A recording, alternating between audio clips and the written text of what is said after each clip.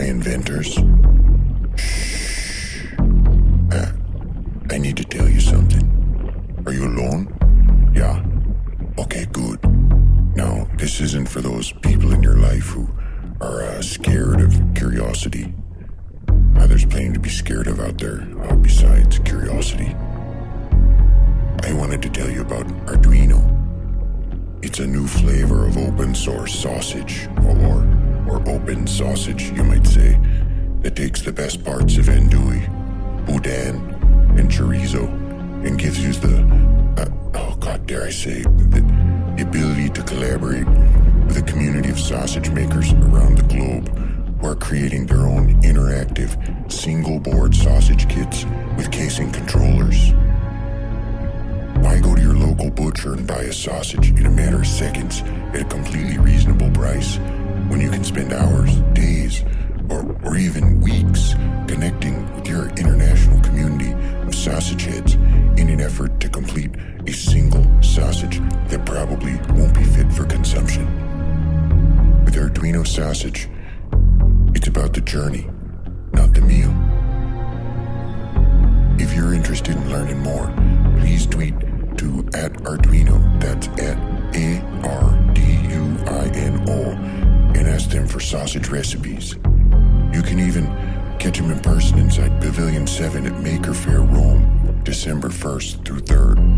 Stop by the booth and bring your ground pork and casings, and let's get hacking. All right, buddy. Nacho cheese sausage burrito a la Jules Fietti.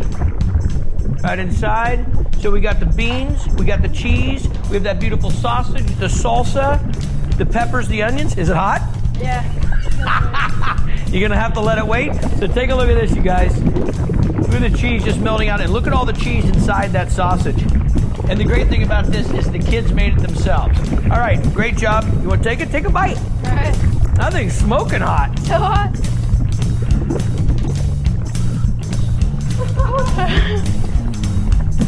Oh, that's awesome. In this series, we're learning all about houseplants. And in this segment, we're going to talk about the common mistakes that people make with their houseplants. The number one mistake that people make with their houseplants is overwatering them and letting them sit in water.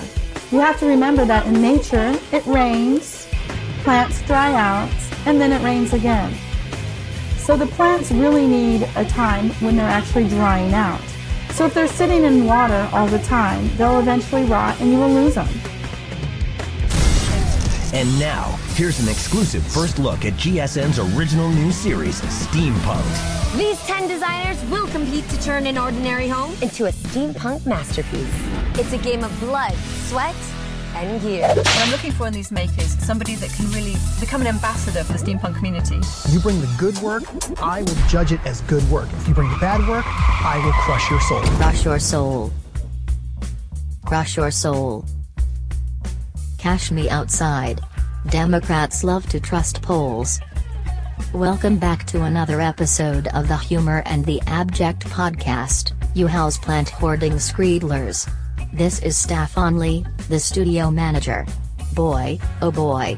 I just love working every single week to bring you the best interviews with contemporary artists and comedians. Does it brighten your week? I bet it does. If so, perhaps you'll consider supporting Humor and the Abject on Drip. It's a new platform from Kickstarter where you can make a very small monthly payment to support ongoing projects that you love. Check out the link in the episode description, or head over to d.rip/humor and the abject. Support the motherfucking arts. What an episode we have got for you today. It's such a banger that I can't believe it. Besides our awesome founding subscribers on Drip, this week's episode is brought to you by things that are objectively not that bad, but are made practically insufferable by the people who like them. Maybe you caught a few in the intro? Anyways, let's get to chewing. It's time to turn it over to your host, Sean J. Patrick Carney.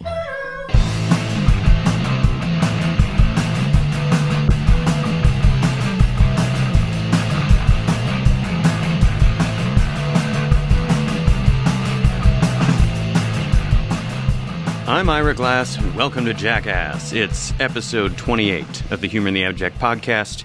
I, as always, am your host, Sean J. Patrick Carney. On last week's episode with Chloe Wise, I mentioned that there would be a way very soon for you to directly support the podcast and my writing about contemporary art and comedy on the Humor in the Abject website. And I am very happy to say that Humor in the Abject is one of the invited and featured creators on Kickstarter's new subscription service called Drip. Anybody can support a Drip profile, and the nice thing is that if you've already backed projects on Kickstarter, you don't even have to create a new account. I'm asking that people who like what I've been doing these past 6 months toss in just $5 per month. It'll make the podcast and the website more sustainable, and you'll be doing this Screedler a major solid. That is less than the price of one beer at the bar. You know what I mean? Subscribers are going to get exclusive access to Drip-only content from Humor in the Abject, which will include bonus podcast episodes, video content, writing, extra special Infinite Hesh comics by Thomas Gamble. I will also be able to kick Thomas Gamble some money for making those that you all enjoy so much. And subscribers will also get early free tickets to upcoming live episodes. So if you like what I have been doing, please consider subscribing to Humor in the Abject on Drip. I will put a link in the episode description. There's a small window of time left when you will be forever honored as a founding Screedler if you sign up in that window of time. That's somebody who believed in Humor in the Abject right from the start. You were here with me, baby. But you got to get in there early to get that honor. Okay, moving on. My guest this week is artist Andrew Ross, whom I had the privilege of writing a first look profile on for Art in America back in October. Instead of reading his bio, I'm just going to read some of what I wrote about him in that piece. In Andrew Ross's sculpture, Heart's Alex Jones from 2016, I should note the heart is like a heart emoticon. It's like the caret, 3'S. In Andrew Ross's sculpture, Heart's Alex Jones from 2016, the purple skin of an unidentified reptile hangs over a welded metal frame. Sporting a goofy black helmet, it's posed so as to forever wave hello. Ross's titular reference to the far-right radio host stems from a fascination with what the artist calls a, quote, post-fact world. For the online conspiracy theorist, the religious fundamentalist, and other personalities that were once on the fringe but have now become mainstream, perception is reality. Drawing aesthetic and conceptual influences from science fiction and horror, Ross conveys the essence of our disturbing new public discourse through sculptures composed of clothing, lumber, clay, and 3D printed plastic. They're rough and tactile, but equally airy, slick, and whimsical. Okay, what I'm trying to say here is that Andrew Ross is an amazing artist. Everybody loves him. His stuff is super out there, really fun, really funny, really disturbing, poppy, colorful, all these great things. I'm really excited to have him in here today. So without further ado, here is my conversation with Andrew Ross.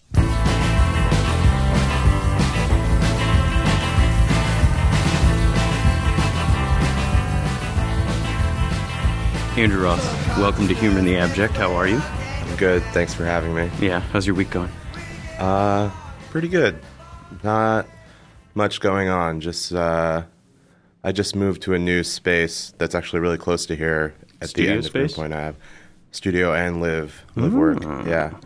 And so I'm just building that out while I take care of some work. I just had a lot of work from installation pieces from different shows shipped to me. Return all at the same time? Yeah. I mean, it was 2 weeks of every couple of days I'd get a giant object, and now my new studio is completely filled.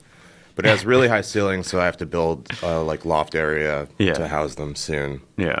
So yeah, just been working on that. The classic live/workspace. How romantic. Yeah. This is the ideal. This is what I thought live work would be when I moved to New York. Just big windows. Somehow I found it.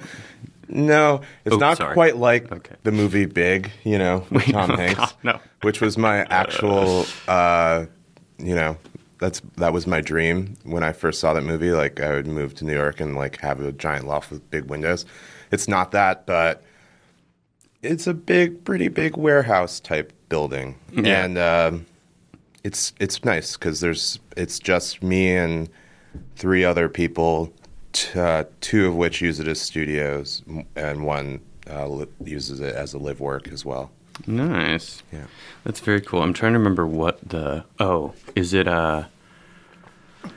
I can't remember the name of the movie that has the guy's wife is cheating on him with a painter who like lives in Greenpoint and lives in this like studio and has like a very kind of, I think it's Gwyneth Paltrow, and what's the actor's name from Falling Down? Michael. I don't know. Oh well, this is what I he has a beautiful loft apartment that I always never get. I always wanted to live in something like that.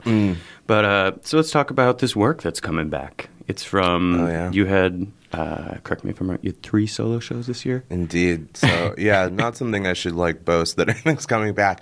But well, I didn't think of it that way. I know you didn't, and I also didn't mind saying it that way because a lot of them are like huge installations and like what is going to happen to that. I did have 3 solo shows this year. One of them, all the work is in Milan and still abroad where the show was, and the other 2 were in New York. One in Long Island City, one in Chelsea, and so I have some from those 2. Back in my studio.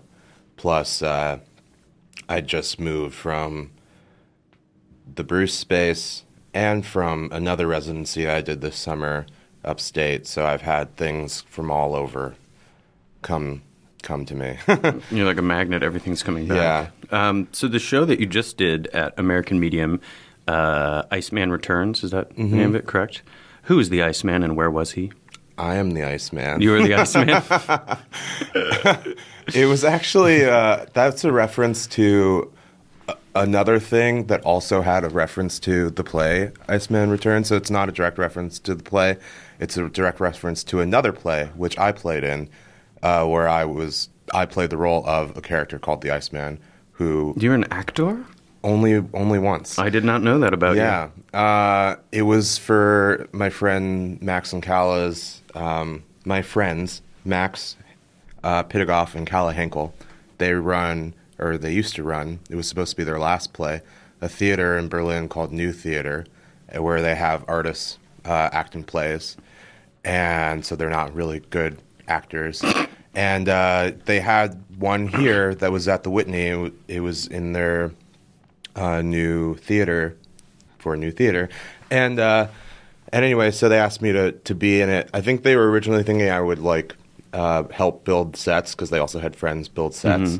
But I had this was literally right after my show at Signal, and I met with them there, and they're they took a look around. They're like, yeah, you probably don't want to build anything anymore. You've built enough. Like maybe you can act.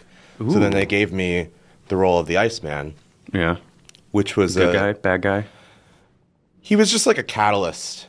He just said what needed to be said to like get the play to move on. Okay. Basically, the play was set in a bar. It was basically like it was New Theater as a play. New Theater was also a bar in Berlin that they were in. So like everyone in the bar was a regular and they were having a talent show.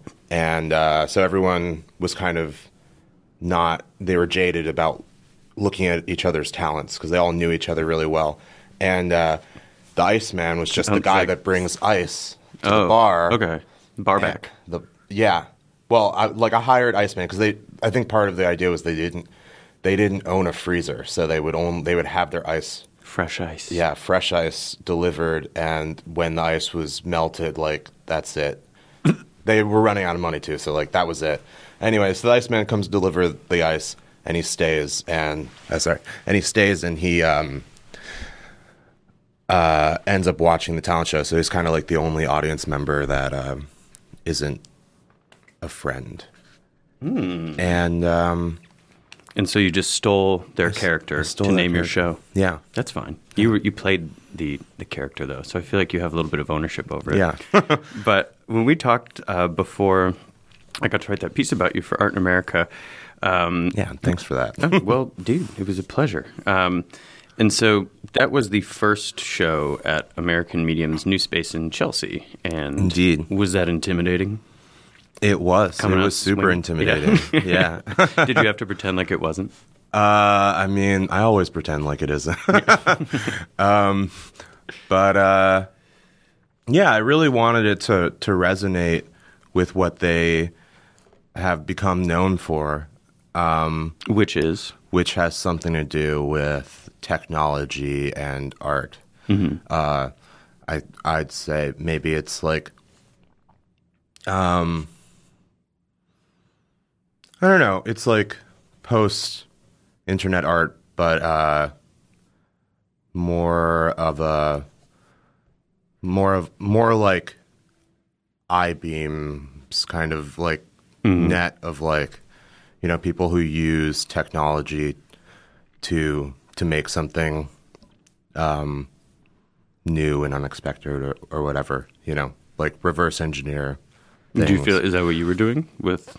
I think that's what they expected I would do. And that's why I was asked to do it. But also, like, I think that's an oversimplification. I think they knew that they were asking a sculptor who also was interested in what they had shown before. Okay. To do what I already do. Which is make weird-ass things. Yeah. But I think the way in which that I fit in is that my work is dealing with images that circulate on the internet, even though it's not always just images. So, yeah, I think you can see where, even though I'm making objects, they're really about images and they're like about a sentiment that I've found online, basically. And you have an interest in sort of I don't know if did that play into this show as much too, but in the past we've talked about you've got this interest in these kind of fringe subcultures or weird pockets of the internet and things like that. Would you say that fed into some of the work in this new show, or is that kind of something that isn't necessarily part of your studio kit right now? Well, I'm trying to become less dependent on finding a specific subculture. I do think that's part of that idea is part of the kind of work that American Medium has shown before, at least in my understanding, which is limited. But I think that there's something about post-internet art that uses like groups of people that you might be kind of disconnected from, but you see on the internet as a jump off point. Anyway, and I feel like, you know, like furries are like a big one that come up a lot, right? Like that's just one example. I think that's the only example I'm going to use. But well, you have a lot of science fiction and horror in the stuff too, right? I mean, this show had some pretty wild stuff in it. Do you want to talk a little bit about where these, I guess, characters, for lack of a better word, come from? I mean, particularly there was that one image was really, well, not image, that piece, but I'm sure a lot of people encountered it on Instagram or other places, but of the kind of like, I don't know, like warrior kind of figure or something was very like, who is that? Well, it's nobody because I'm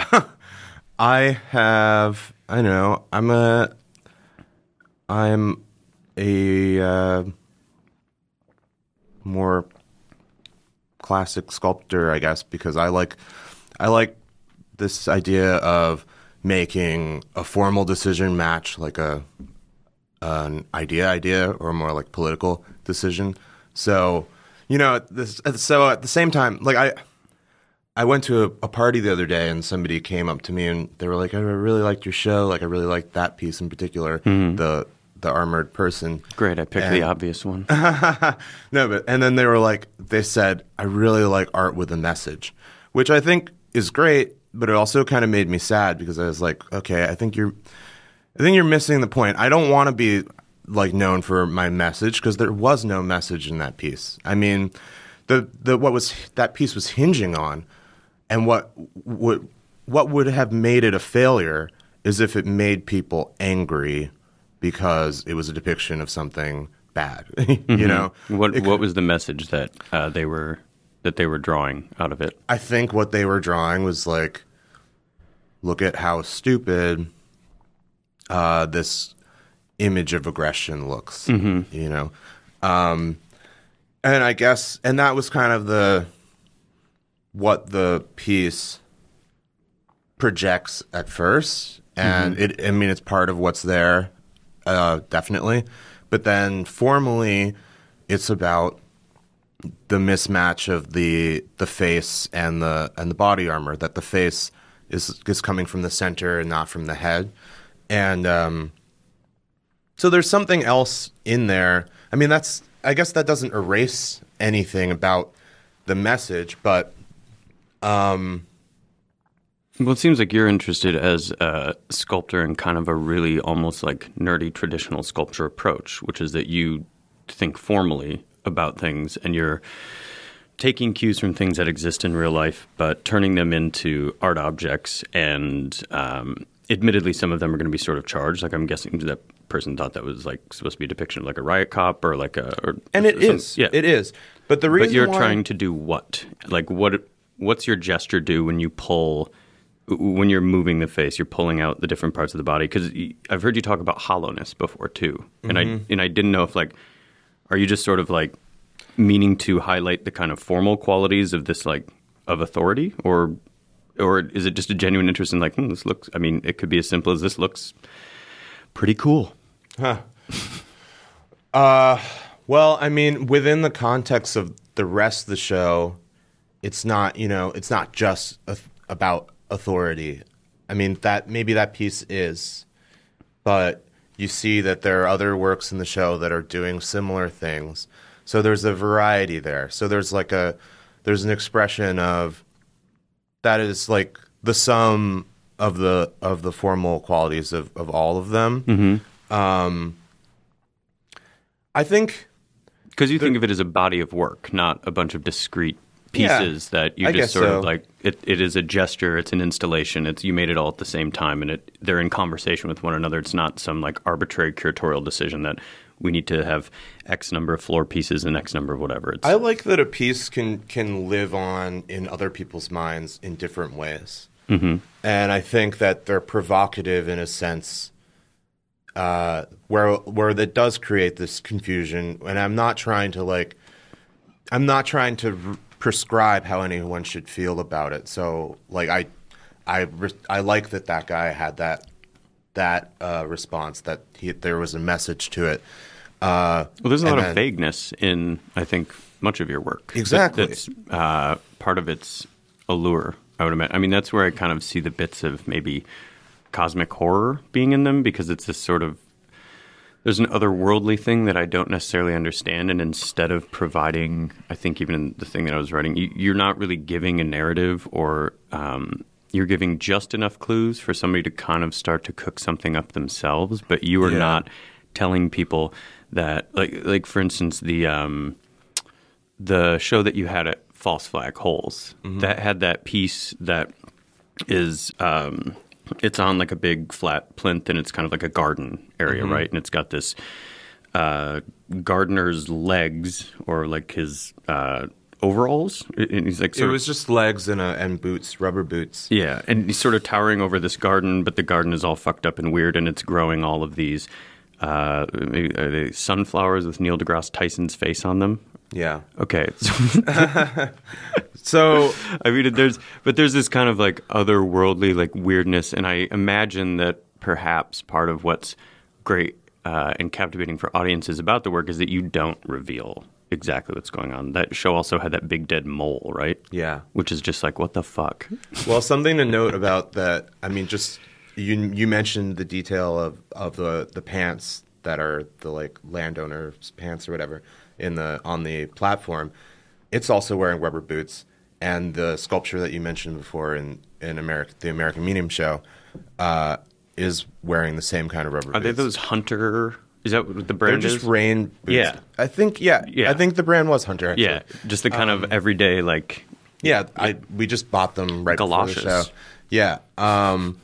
So anyway, I just wanted to point that out just to be like, there is a formal thing that I'm exploring that I know it's just like rain boots, but it's like, no, the rain boots are like blocks of black. Yeah. And in one context, they're very much like, oh, this is like the landowner, the gardener, these are labor boots. And in the other one, they become part of this protective shielding that's on it. It's really just about the context shift, but the same material type of thing. Yeah. And I think that's some of those links that go between the stuff is what's sort of fun trying to connect the dots in your work, because it's like, I think I asked you a little bit about that piece. I was trying to work it into the writing, but I ended up just getting chopped because of space constraints. But I was trying to figure out if like the Neil deGrasse Tyson flowers had invaded this garden and the landowner was pissed, but then I was kind of excited because like fuck people who own land and all. There's like a lot of personal things that come into it, even though it's just like frankly totally bizarre. But I imagine it's funny. Yeah, go ahead. I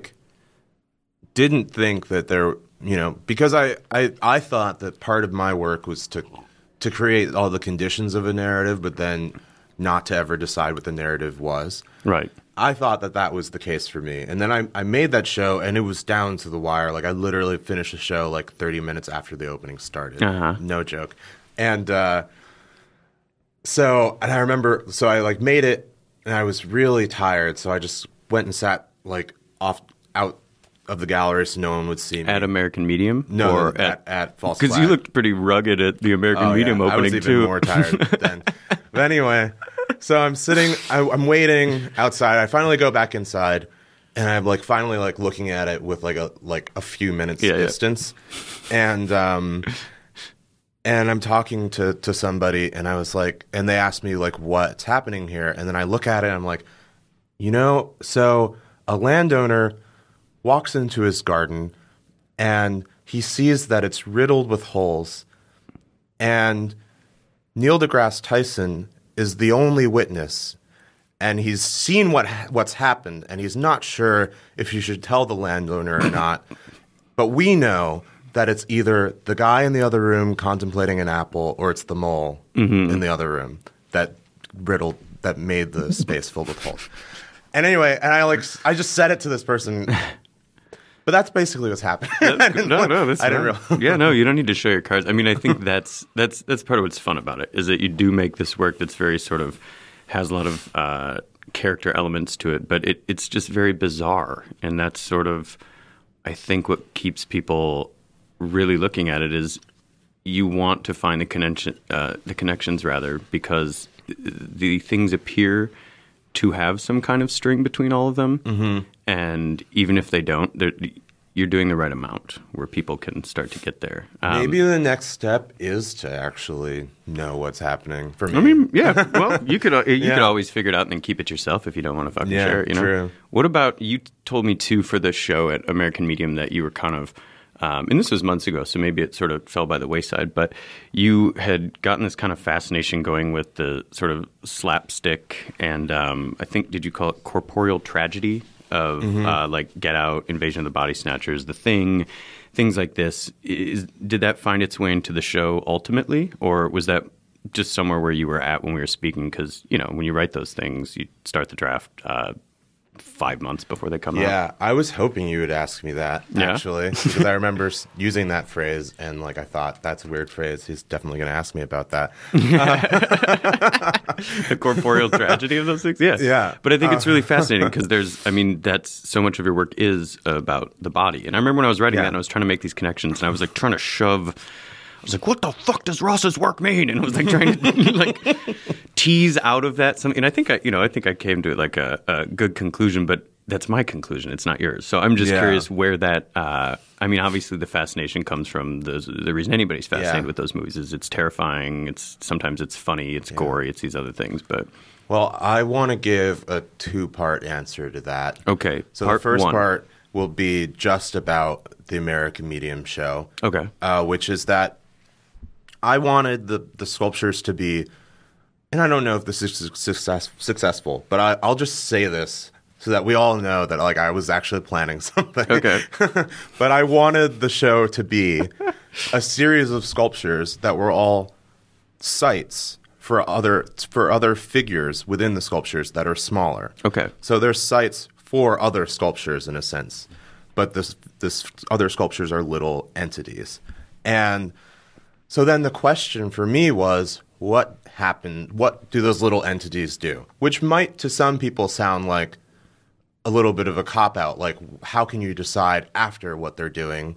I mean, shouldn't you know beforehand? Otherwise, what's the point in making the thing? But it's really like it's the middle point. It's that like the site and the event kind of congealing that is the sculpture. You know, that's the middle point in there is what you're trying to get. And so I started to have a kind of debate with myself about what is an event, like what is a thing that these entities do that they're stuck in that moment of, like, what is it that, you know, why is this not an animation? Why is this not a video? Like, what is it that these characters have to be stuck doing? Mm-hmm. And because it's like a moment that is made like immemorial. Like it's just that is where they exist. Yeah, and so the idea of the event was a big question for the pieces, and I ended up kind of deleting that from the equation by using steel wool, because then like the construction became the event because the steel wool is so expressive and so cartoony that like, because I was trying to distill the characters down to, you know, like if I could make them all, you know, have their own facial expression, and if there were two in one and, you know, they were pointing at each other, you could read like a sort of narrative in there. But with the steel wool and the plastic, the whatever I did was art, felt like narrativized. Anyway, I used the word tragedy, and I referenced those Body Snatchers movies with you because I was thinking about tragedy as an event. And this is, I don't know, you know, I guess I was just thinking about that phrase because it's been interesting for me for many years. And I actually think this is partially why I fit into the American medium like scheme, because I've been interested when, like I said, that like my work is often about images. I've been interested in this kind of like predictive aspect of social media. Like, Predictive I remember, in what sense? Like, I remember a long time ago, I made a sculpture about Facebook, and it was like, and nobody liked it at the time, but and that's because it was too much about something and not its own thing. But it was about like a photo that my sister posted of her and her friends, and there were three of them, three friends, and they were kind of like all fanned out from the corner of the photo. I don't know how to. They were like fanned out, and they all had the same expression on. And there was a guy off to the side who wasn't part of the kind of scheme that they had created for the photo, who was cropped out. And I remember being like, "This is amazing," because like it's like the photo. Everyone anticipated the photo, except, and the guy who didn't anticipate it has been cropped, and it's like, I don't know, made me think of like Macbeth. Do you mean it like teaches us behavior or anticipations for like the way that something is going to be? Let's say like an image, it becomes distributed through means that we already understand, and so we're kind of acting out beforehand, like what we expect to see on social media. Am I reading that correctly? Yes. Okay. Yeah, I think so. Yeah, that we're acting out what we're expecting to see. Like, we go out, we're expecting to be photographed. I mean, it's subsided. Like, this isn't really like about social media anymore. Like I think it's like abstracted because social media is like so pervasive. It's like everything. But you know, like back then, like when I was making this piece about this photo, it didn't feel so everywhere. So like it felt more like meaningful to me. But yeah, I think that the like photographic medium and has had like, and social media had like infiltrated their lives so much that you know, it predicted by setting up what they were supposed to do, which to me was like, which was the setup of Macbeth. Okay. It was like, or like Oedipus. You know, it's like there's a prediction that actually like creates the outcome. Sure. Yeah. And, I follow. But yeah. how does that relate to like how is that a corporeal tragedy or related to that? Yeah. No, I mean, I guess those are two different ideas. I'm like talking about two things that were like two thoughts like years apart. But yeah, when I talked about corporeal tragedy, I think like I had just come to the conclusion that that I didn't need to make the steel wool figures into something, into like little vignettes of like tiny narratives, and that just simply that they were inhabiting another space was enough of a story, and like was like a kind of tragedy, and yeah, and I was relating it to the Body Snatchers movies. We're going to take a quick break, and I'll be right back with more Andrew Ross. Steampunk, the Deftones, bacon, diners, donuts, cupcakes, The Clash, drive-ins, the city of Paris, anime, houseplants, cats, dives, craft beers, yoga, whiskey, grunge, Tim Burton, records, slow food, Arduino. All of these things, do they suck on their own, or do they suck because the people who love them suck? This is not a question for me to answer, but rather one that I pose to you. Can something that is objectively good become bad because of the people who love it? Well, as I said, I am no guru. I do not have the answers for you, but perhaps with some contemplation, you yourself could figure out, is steampunk bad? As a thing, I mean, the gears may be interesting. I'd like to ride in a dirigible. It does not seem like a bad thing by itself. Sometimes the people who like it are very bad. You know, the album White Pony by the Deftones is pretty good. But would you want to stand in the audience at a Deftones concert? Probably not.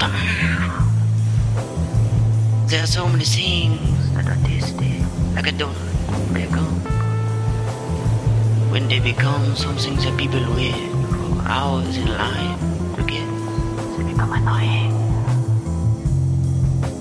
Just a little thing for you to consider. Now, let's get back to the show.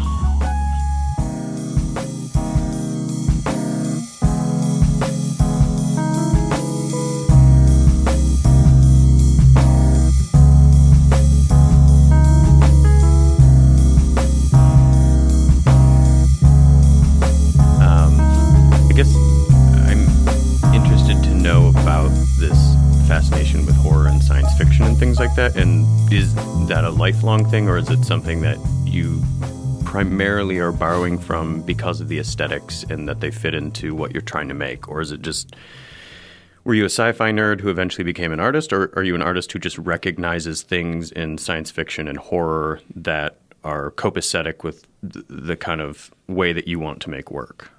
Mm-hmm. Well, unfortunately, I can't call myself a nerd, because every time I do, then I'm like in the room with somebody who knows more stuff about the topic than I do. But I watch a lot of horror movies. Mm-hmm. It's a fan. We'll call you a fan. I'm a fan. I'm a big fan. Like, I'll watch any horror movie. Yeah. It doesn't matter what. Do you like torture porn movies? Okay, I don't like torture porn that much. I like the idea of it sometimes. Like, I was really excited about that movie Green Inferno that came out. Like, I don't know it. Oh, cool! Finally, it came out like 2 years ago. It was by Eli Roth, same person who made Hostel. Yeah. I know who he is. I was so super excited about that movie because it was like so confusing. Like, apparently, it was basically like a remake of. Oh, is it it's Cannibal about Holocaust. they go into like the Amazon or something? Yeah. Okay, I do know what that is. I had read an interview that he like actually went to a tribe in the Amazon that hadn't seen any technology, and like used them as the actors, and like traded them in exchange for their acting. He gave them like tin roofs for their homes. And anyway, so I just remember hearing about that, and I was like, I have to see this. Mm-hmm. I mean, like, it's was that true? I don't know.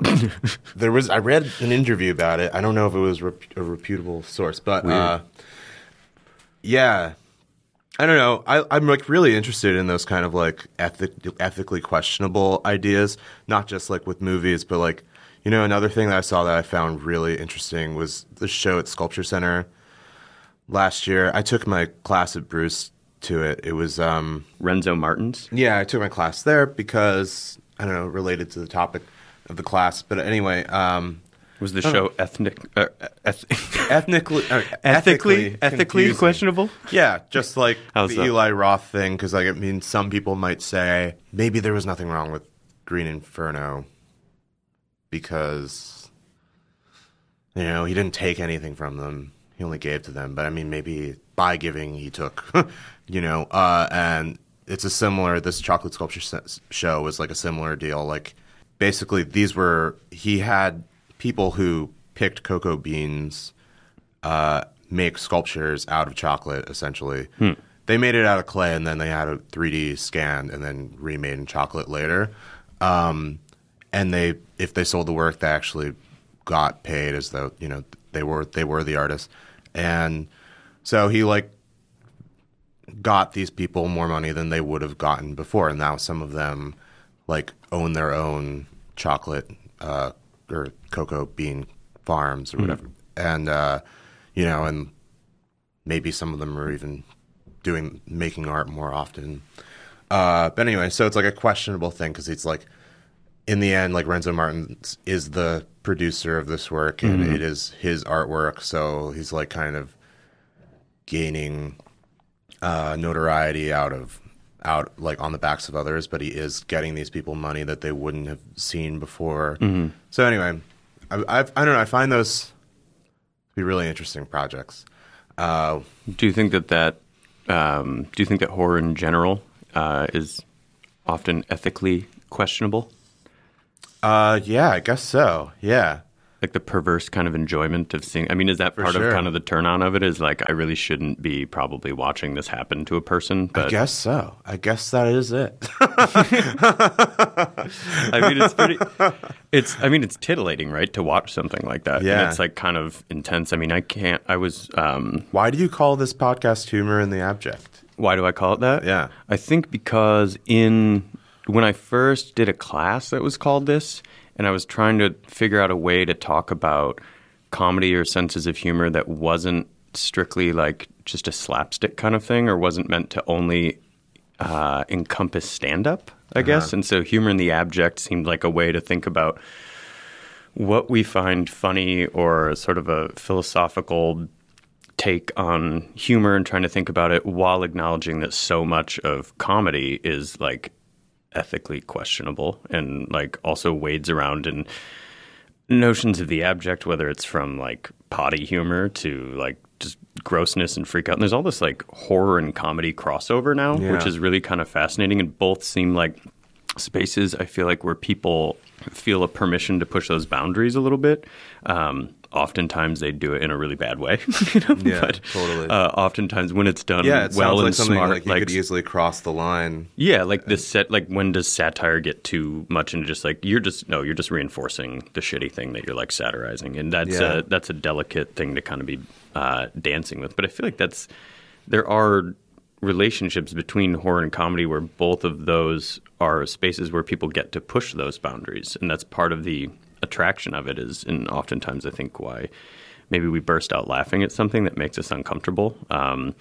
Totally. That's not dissimilar from feeling a simultaneous kind of like attraction to and repulsion from like a body being ripped up in a horror movie. Like these are all like weird psyche things that we kind of have to confront. But yeah, I think that's why I was asking about the horror thing, is just like part of it is something that is fun and really enjoyable, but it's got this, you have the distance. It's cinema, so it's kind of My favorite kind of horror movies, and I guess this relates to that corporeal tragedy line, are like the movies where there's something terrible happening that has something to do with a monster or a ghost or whatever, but the real terror is the people just like dealing with the problem. Mm-hmm. Actually, that's why I like Eli Roth, because I didn't really like the Hostel movies, but he has this movie called Cabin in the Woods? Did he do that one? No, not Cabin in the Woods. I hate that movie. It's a terrible movie.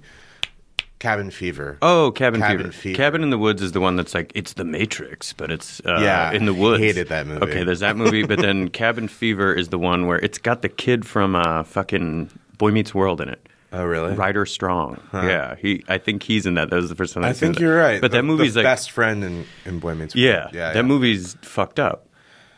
Yeah, well, so it's about like these kids that are in a cabin in the woods, and the water gets contaminated, and they each start getting sick, and they're trying to get away. But really, in the end, like they start getting sick, and that's the terrifying thing. But then like they start fucking each other over and like hurting each other accidentally, trying to deal with the situation. Mm-hmm. And then in the end, it just gets like super campy because it just like went over. At first, it was just straight up horror, but the situation just gets so ridiculous it just becomes funny. Mm-hmm. In the end, and then like also like The Thing, John Carpenter's The Thing is maybe my favorite movie ever. And why? I mean, for the same reason. It's like, is it a movie that it's you even can more. watch? It's more of that than Cabin Fever, obviously, because you don't know who is the thing or not. Mm-hmm. So everyone is a danger.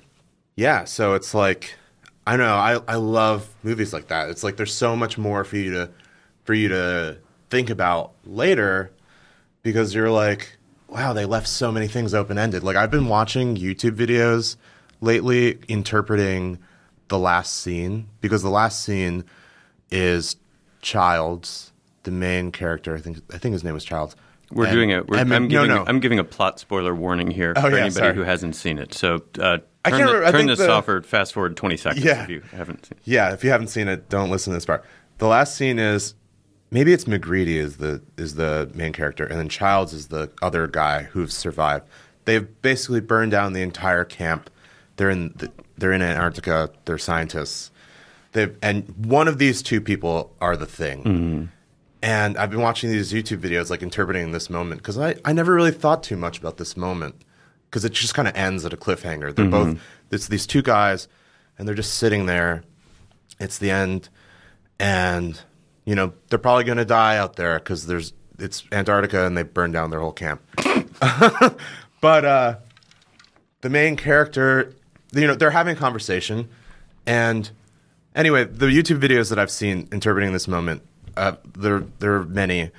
One of them, like, goes into the fact, if you look at the main character, I think his name is McGreedy, he's breathing really heavily. Mm-hmm. And because it's, like, really cold there's, like, so much mist coming out of his mouth. And the other one, there's no mist whatsoever. And then also... So he's a thing. He hands... the main character hands the other guy a flask, and he drinks it, and then the main character starts laughing. And they had made Molotov cocktails earlier, so some people think that was actually gasoline or something. They also had a flamethrower. Some people think that was gasoline, and that was why he laughed right after that moment. Anyway, it just kind of ends there, but it seems pretty clear that this other character was the thing. Anyway, I like that there is that mystery there. Mm-hmm. Like, I think that's also why I find I'm like really interested in Stanley Kubrick's body of work, for example, because of the like mystery and all the movies that have come from it. It sounds like that is, I mean, probably consciously, but that's something that you bring into the work that you're making, is you want this kind of open-ended, mysterious type of thing where people can sort of apply their own meaning. With art objects, of course, you can be much more vague and abstract because it's not meant to get from here to there in 90 minutes or something like that. But that always, to me, I guess it's kind of funny because it seems like such a trope of horror movies, but also, I guess, part of the reason that they're effective or valuable. But so many of them, it always seems to end with, like, you think things are fine, but then there's, like, one loose end over here. Or one thing. Like that's a good ending. Or like the end of, everything ends. Like the end of the first season of Stranger Things when the kid goes in the bathroom and he's all safe and everybody's like, yay, and then he just hawks up like a baby Demogorgon out of his mouth or something. The end of and Michael sketches Jackson's into Thriller. What happens at the end of Thriller? Everything's fine. He's like leaving the movie theater with his girlfriend, and he turns around and his eyes are yellow. Oh, right. Yeah. Do you feel like you want to do that with your art? You would want to leave somebody hanging?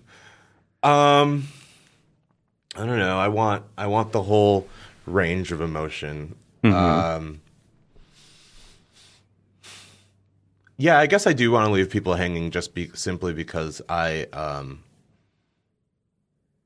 am interested in feeling out like what it is that matters about art, art as we know it as like an institution, as opposed to like these pop culture things that we're talking about. Do you see a difference between them in value for yourself?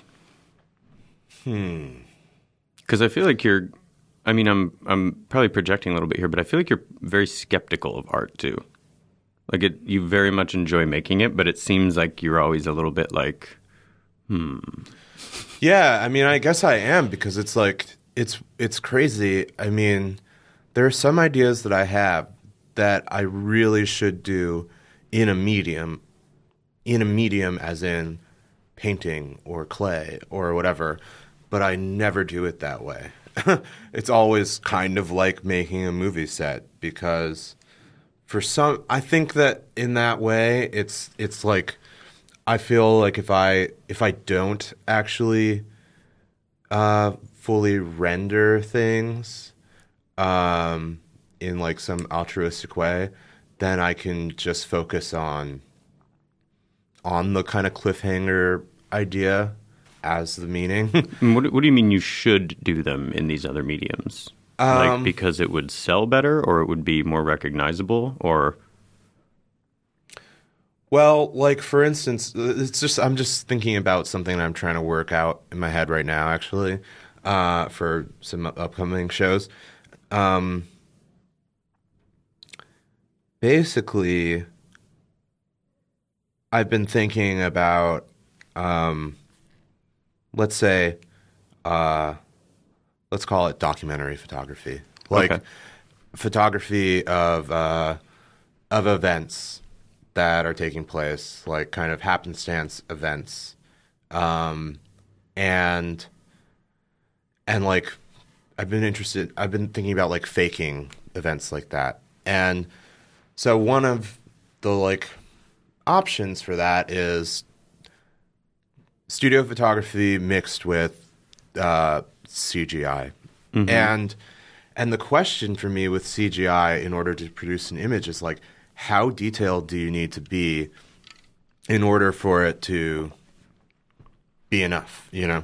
Like how... You mean to be convincing or to be something that someone would want to look at as art? I guess to be convincing. Okay. But then, like, maybe it doesn't need to be convincing.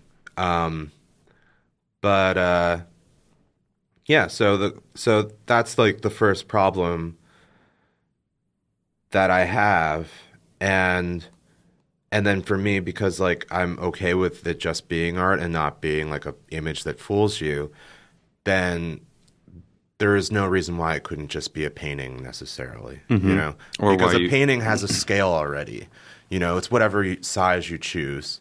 So the resolution is is what's right in front of you, Sure. you know.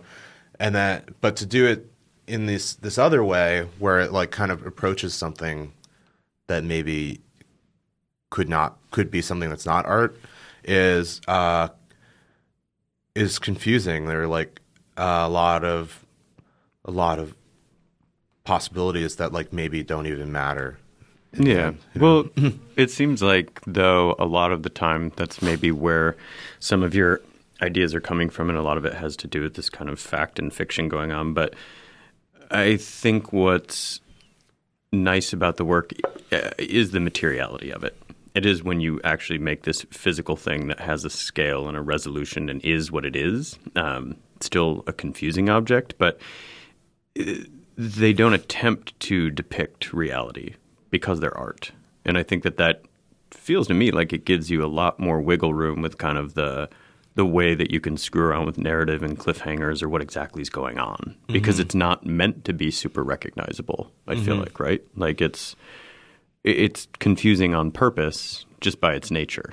And as soon as you move into something that's very rendered or reflects the real world specifically, it just seems like a different just seems like a different endeavor. Yeah, possibly. I don't know. I guess for me, sometimes that feels like it's a cop-out.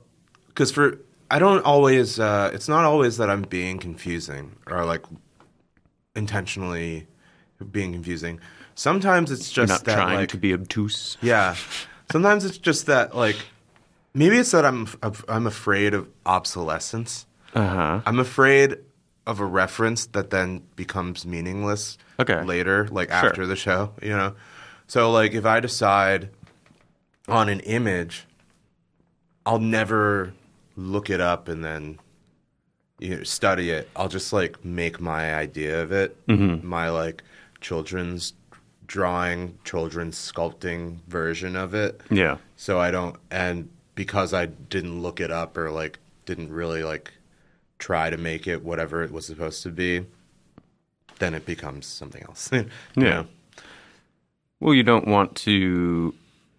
It sounds like you want the stuff that you make to be its own universe, to be fresh, to be its own thing, and not be hinged on whether it's recognizable as this thing that somebody else understands automatically. Yeah. I mean, it's funny because your work's really figurative, but the figures are kind of terribly confusing. And I'm sorry to keep using that word, but I just mean that they're perplexing. Yeah. You know, there's something about it that's kind of uncanny. Like oftentimes they'll feel like, I think when I went to your show at Signal, which was 2015, is that right?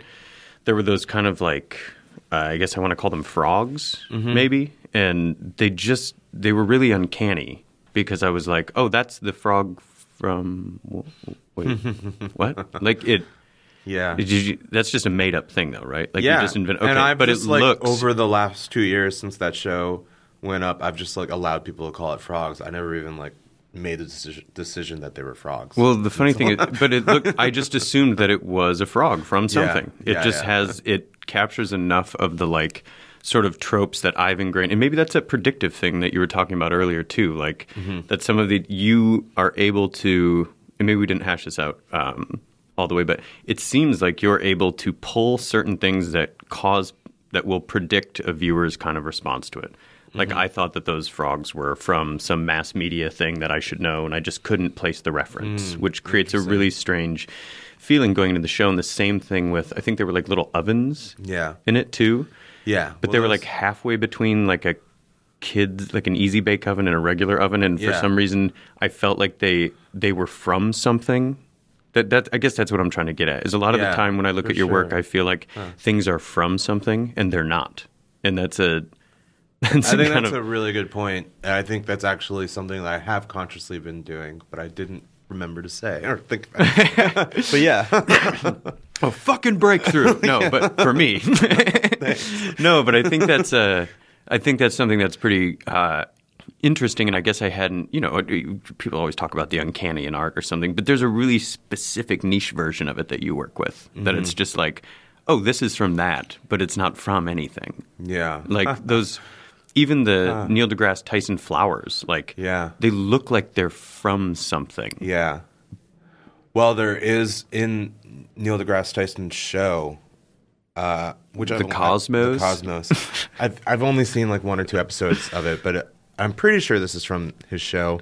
There's some clip where he picks up a dandelion and it has his face on it. And what? It glows, Okay. So it is a reference. It wasn't a reference, but like I like made the sculpture and then I saw the thing and I was like, yeah, art imitates life or life imitates art. I'm just kidding. It's ridiculous. I love watching people drag him on Twitter. He's like he seems very he seems like he thinks very highly of himself. Oh yeah, for sure. Well, I don't know. I don't look at Twitter much, but I mean, he should think highly of himself. Yeah, he's brilliant. Yeah. I think though that he's too pop for the scientists. Yeah. And too sciencey for like the pop people. He's like in this weird thing, and it's a he's confusing. Yeah. Maybe that's what attracts you to him. Maybe. He spoke at MoMA a couple weeks ago. Really? Or months ago. For what? I don't know, but I don't know. Klaus Biesenbach and Neil deGrasse Tyson help the Neil deGrasse Tyson art craze a little bit. You want to bring him into the fold? Yeah. Get him into this world. Well, you mentioned that you had some shows coming up. What should people keep their eyes open for? And if you can, whatever you can reveal. I know some of it might be details aren't ironed out yet, but well, yeah, some of the details aren't ironed out. But the next thing that I'm excited about, it's not exactly a show. It's a booth at Zonamaco Art Fair in Mexico with Michael Asif at Galleria Mascota, which I'm very excited about. You making new stuff for that? Yeah, that's what I'm working on, these event photos for. You ever show something more than once? Hardly ever. Yeah, I was going to say, I don't know that I've ever actually seen you. Yeah, I don't know. Maybe I'll show a sculpture for that. Yeah, actually, basically all I have scheduled are art fairs for the next few months. Okay. Which is cool. This Mexico fair will be my first fair ever. Nice. Yeah. And, I hope you make some money. Thanks. Well, thanks a lot for coming by, man, and talking about your work and getting weird about horror. It was fun. Yeah, thanks. It was really fun. And to everybody who's listening, thanks so much. You'll catch me in 7 days.